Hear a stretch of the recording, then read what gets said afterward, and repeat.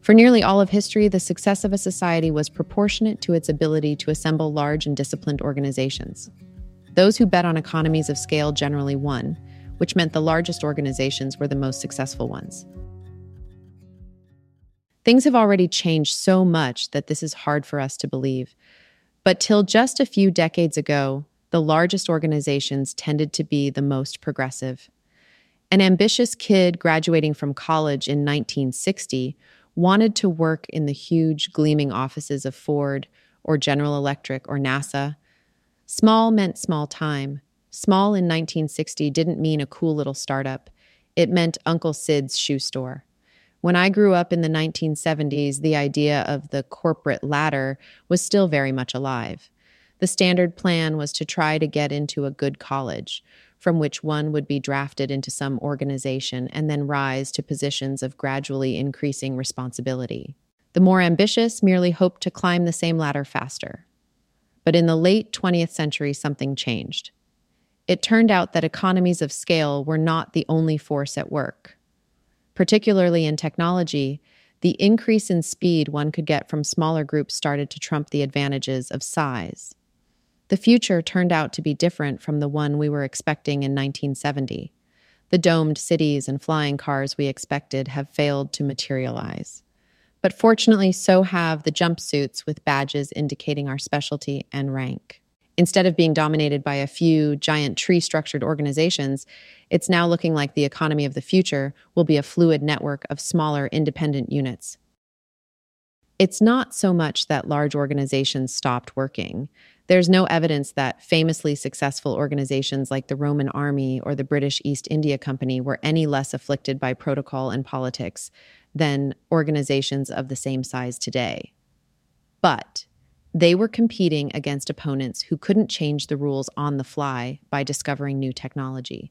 Now it turns out the rule, large and disciplined organizations win, needs to have a qualification appended at games that change slowly.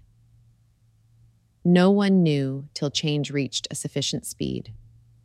Large organizations will start to do worse now, though, because for the first time in history, they're no longer getting the best people. An ambitious kid graduating from college now doesn't want to work for a big company. They want to work for the hot startup that's rapidly growing into one. If they're really ambitious, they want to start it. This doesn't mean big companies will disappear. To say that startups will succeed implies that big companies will exist, because startups that succeed either become big companies or are acquired by them. But large organizations will probably never again play the leading role they did up till the last quarter of the 20th century. It's kind of surprising that a trend that lasted so long would ever run out. How often does it happen that a rule works for thousands of years, then switches polarity? The millennia-long run of bigger is better left us with a lot of traditions that are now obsolete but extremely deeply rooted, which means the ambitious can now do arbitrage on them. It will be very valuable to understand precisely which ideas to keep and which can now be discarded. The place to look is where the spread of smallness began. In the world of startups, there have always been occasional cases, particularly in the US, of ambitious people who grew the ladder under them instead of climbing it. But till recently, this was an anomalous route that tended to be followed only by outsiders. It was no coincidence that the great industrialists of the 19th century had so little formal education. As huge as their companies eventually became, they were all essentially mechanics and shopkeepers at first. That was a social step no one with a college education would take if they could avoid it. Till the rise of technology startups, and in particular internet startups, it was very unusual for educated people to start their own businesses. The 8 men who left Shockley Semiconductor to found Fairchild Semiconductor, the original Silicon Valley startup, weren't even trying to start a company at first. They were just looking for a company willing to hire them as a group. Then one of their parents introduced them to a small investment bank that offered to find funding for them to start their own. So they did. But starting a company was an alien idea to them. It was something they backed into. Now, I would guess that practically every Stanford or Berkeley undergrad who knows how to program has at least considered the idea of starting a startup. East Coast universities are not far behind, and British universities only a little behind them. This pattern suggests that attitudes at Stanford and Berkeley are not an anomaly, but a leading indicator. This is the way the world is going. Of course, internet startups are still only a fraction of the world's economy. Could a trend based on them be that powerful? I think so. There's no reason to suppose there's any limit to the amount of work that could be done in this area. Like science, wealth seems to expand fractally. Steam power was a sliver of the British economy when Watt started working on it.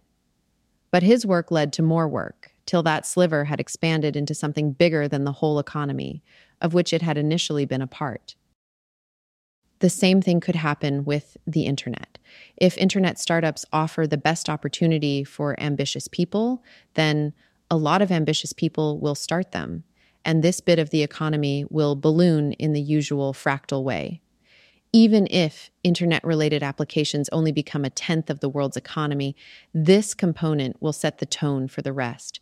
The most dynamic part of the economy always does, in everything from salaries to standards of dress.